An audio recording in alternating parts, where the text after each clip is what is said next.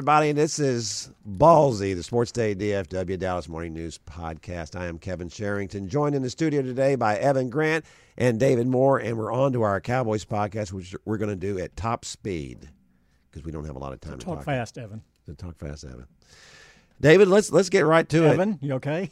I'm fine. He's I'm waiting for Dan Bailey talk. This paddles. is the biggest scandal of the season. This is the deal everybody wants to know about, David. Was it strictly about money? And here's what I wanted to know. Did they get rid of that $3.4 million contract so they can sign Earl Thomas? No, because in getting rid of that, we'll talk about the financial, but they picked up about $2.9 million in cutting Dan Bailey and going with Brett Maher. Yeah. That now gives them about a little over $19 million in cap room for this season. So they had plenty to go ahead and make that move. Wow, $19 million. Yeah, now you can roll it over, and they're going to roll it over to pay Ezekiel Elliott, Dak Prescott, DeMarcus Lawrence. There are a lot of big contracts coming due. So even if they don't spend it on this team, they'll roll it forward. And they have to be judicious about this because this is a young team. They're going to, again, we just mentioned those three right there. Prescott, right. Elliott, DeMarcus Lawrence. Huge contracts right there. Do you want any of those three to get away? No, you're going to have to pay. You saw what Khalil Mack got this weekend from Chicago. Yeah. You saw what Aaron Rodgers $90 got million to guaranteed. reset the market at quarterback. This is just going to they have to be judicious with this, and it doesn't necessarily roll into this year, but they have plenty of flexibility to go after Earl Thomas or do anything they deem to do this year. Getting back to Dan Bailey, I will say this is, I guess, my third incarnation on the Cowboys. This one's been 10 to 12 years, something like that. I hate to go hyperbole all the way back, so I'll just keep it on this last 10 to 11, 12 years. This is the only move that has truly shocked me. Really? Every other personnel move, maybe some were surprising, but when you went back and analyzed it, you could see some breadcrumbs being dropped along the way to get you to that decision. I didn't see any breadcrumbs dropped on this, and I don't know of anyone outside of the organization who saw any being dropped on this.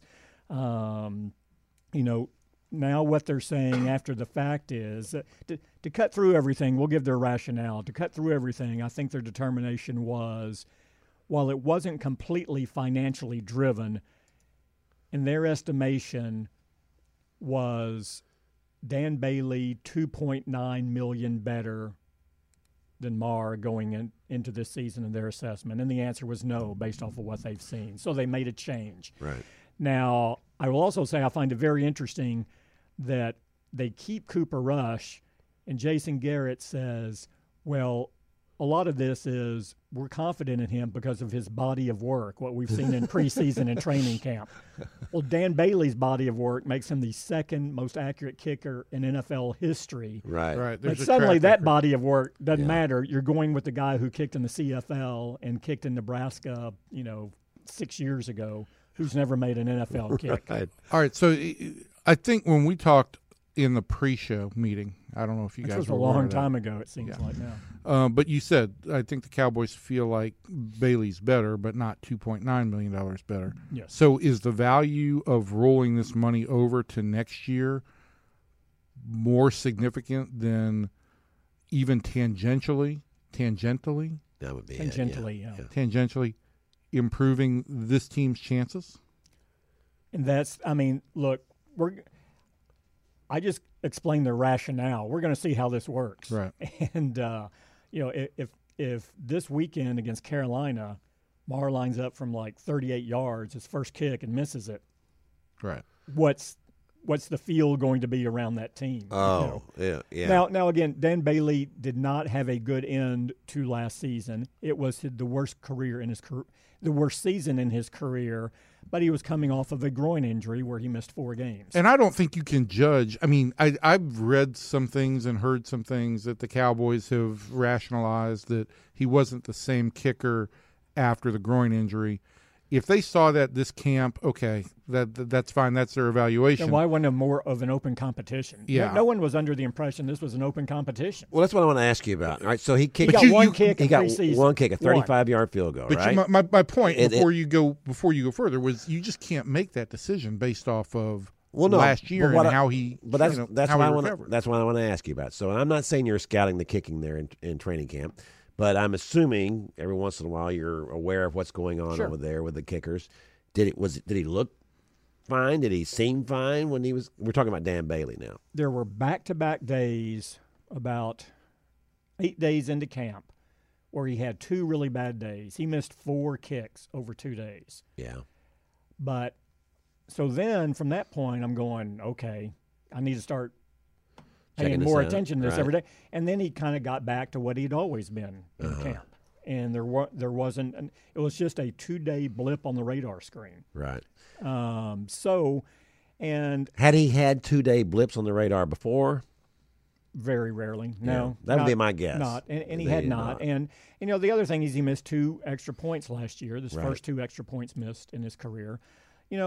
Again, and look, they're very cognizant of this too. And explaining the rationale, they're also saying, as soon as you go on background, it's like, well, look, we're not sure we're right on this, but we're just letting you know what went into it. We know this is a serious risk-reward thing. If we're wrong on this, you're going to hammer us. We get it. So, of course, they have a history. The Cowboys had a history before Dan Bailey of just plowing through kickers. Yeah. They would bring them in. You remember, that was the thing. Oh, they just coached them up so well. Mm-hmm. We can just bring in a new kicker. We don't care. If you look back through their history of when the Cowboys were really good under Jimmy Johnson, that's starting from that point on. I'm guessing they probably had, in the last 30 years, they've had 15 kickers. Well, I think the other thing too is there's one, from a physical standpoint, it wasn't just last year. They also had to manage him in practice the year before in 2016 because he had the back injury. Yeah.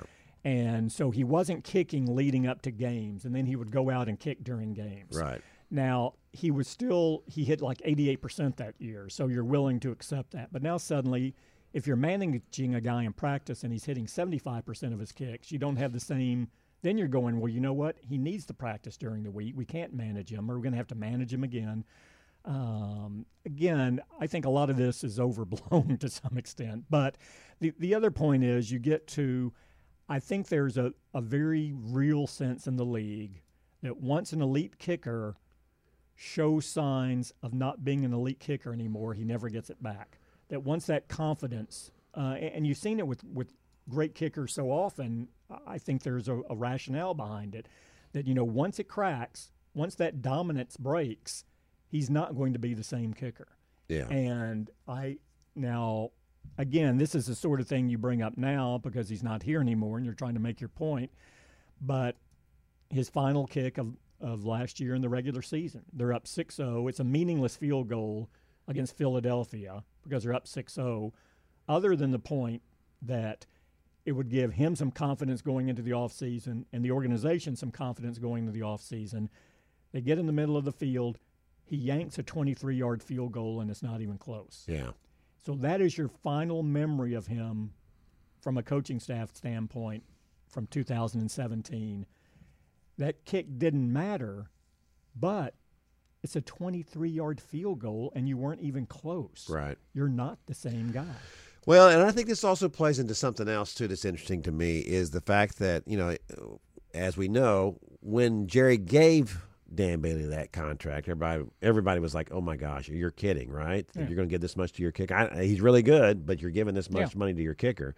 And that was that the last bad contract that Jerry gave out?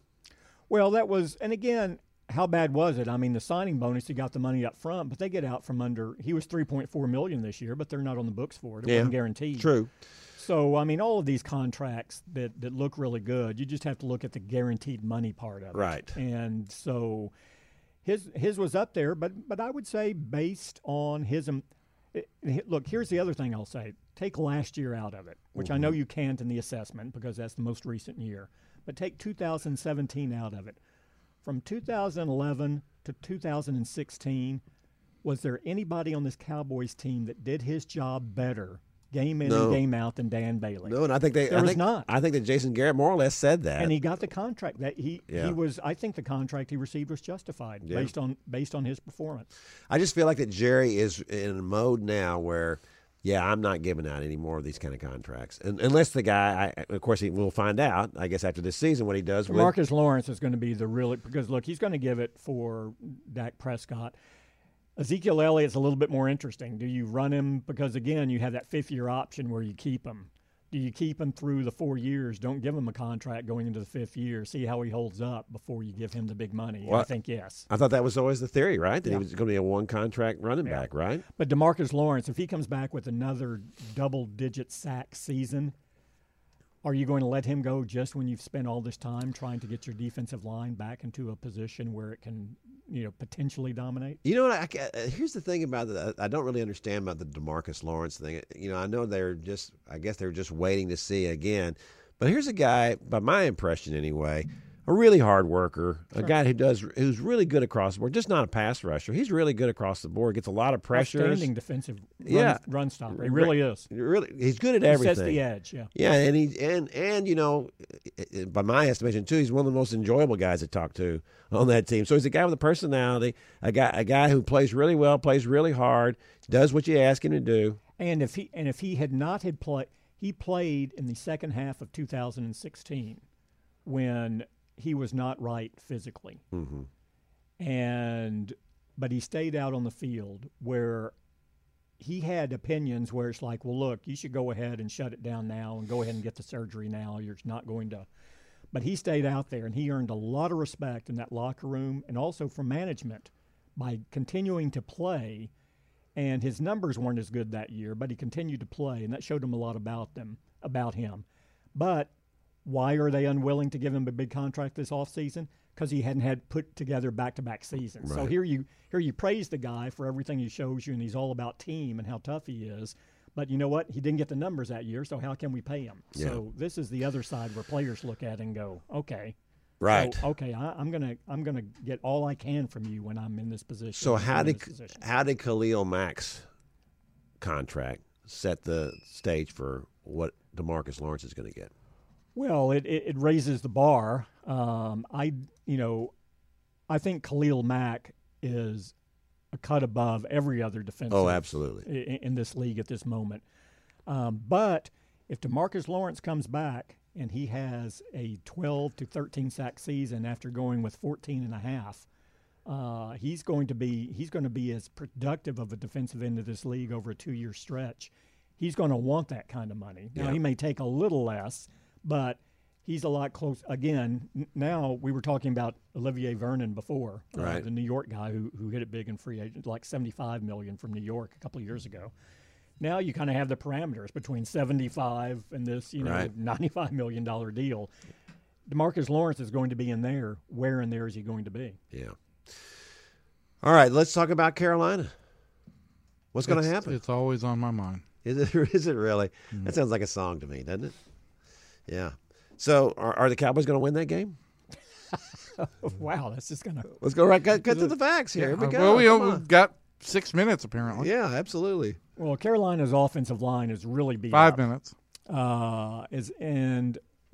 all of the questions that there are about the Cowboys' offense going into this game, which I believe are justified. Yes. You have a lot of questions about Carolina's offense going into this line, and beyond the offensive line, too. I mean, I think they just lost their leading receiver for the season, right? Yeah. I mean, they're across the board, and it's but the thing is, Carolina's always been very good defensively. Dallas hopes to be as good defensively as what Carolina has been in recent years. People will say it's on the road. Well, you look at this Cowboys team over the last 3 years, they're at their best on the road rather than at home. I think this sets up pretty well for Dallas to win this game. Yeah, I'm going to go with the Cowboys in this one. I'm just rolling because you and I are the only ones that picked them to win 11 games. They got to have this game if they're going to win 11. Some people tweeted that to me after the Dan Bailey release on. Did they really? Yeah, I believe Newey Scruggs was one of them as well. Wow. Yeah. Okay. Evan, yes, would you like Evan, to say you something? have your hand up. I'm going to go with Carolina. Are you really? Yeah. We knew you were. Mostly because of I actually believe the road thing opener. Opener's different than. Yeah, I think that that playing at home is a bigger advantage in week one than it is at other times in the year. And I do think that there's some question about how this Cowboys offense is going to function. Yeah. Well, the big question, I mean, certainly Carolina can win. And the question is, if Ezekiel Elliott doesn't have a big game, I don't see how Dallas wins this. But that's basically the position they're in until they can prove they can do anything. Well, that's true. What I was going to say is if Ezekiel Elliott doesn't have a big game, and if Carolina shuts him down, it's only going to set the Cowboys up to have to face even bigger challenges of teams kind of flooding the box and just loading up to stop Ezekiel and making them, all right, find a receiver.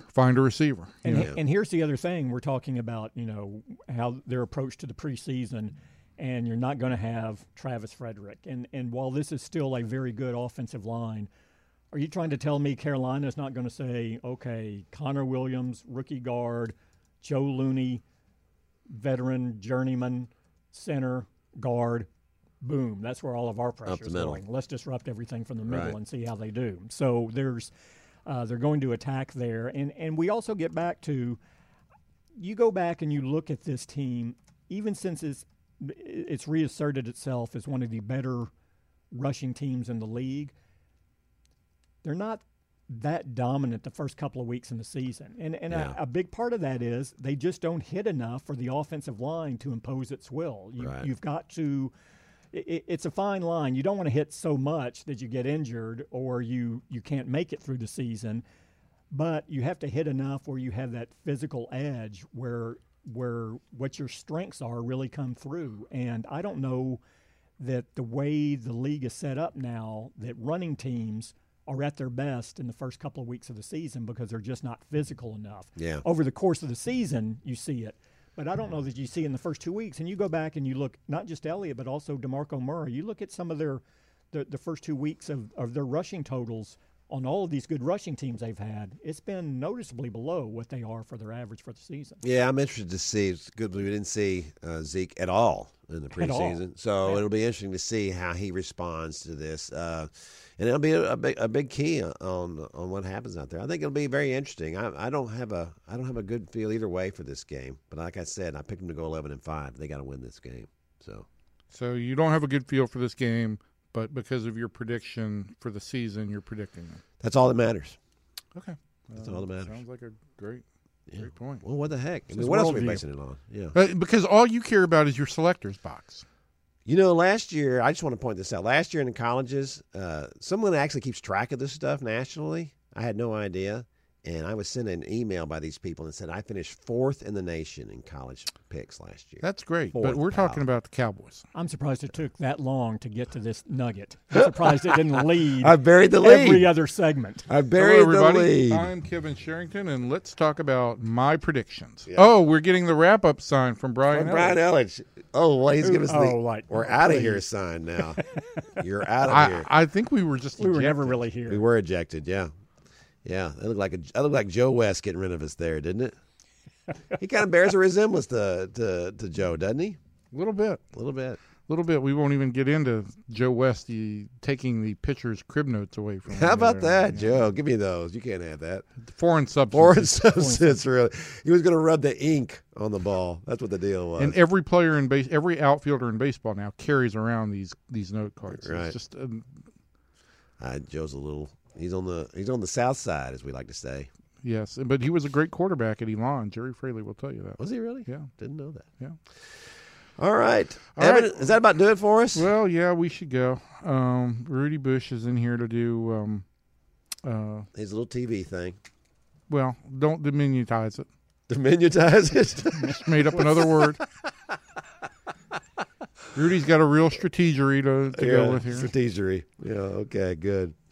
All right, well, we've had a college podcast, we've had a Rangers podcast, and we've had a Cowboys podcast. So we've had 3 big ones this week, and we'll come back. We had about 5 college podcasts, actually. I think if you want to look at the time marks. Time, really? Yeah. I don't know. You did a lot of talk. I like it when you do special radio terms like time marks. Man, it's really good stuff. Marked up. Yeah. All right, everybody. So from everybody in here to everybody out there, thanks, and we'll see you.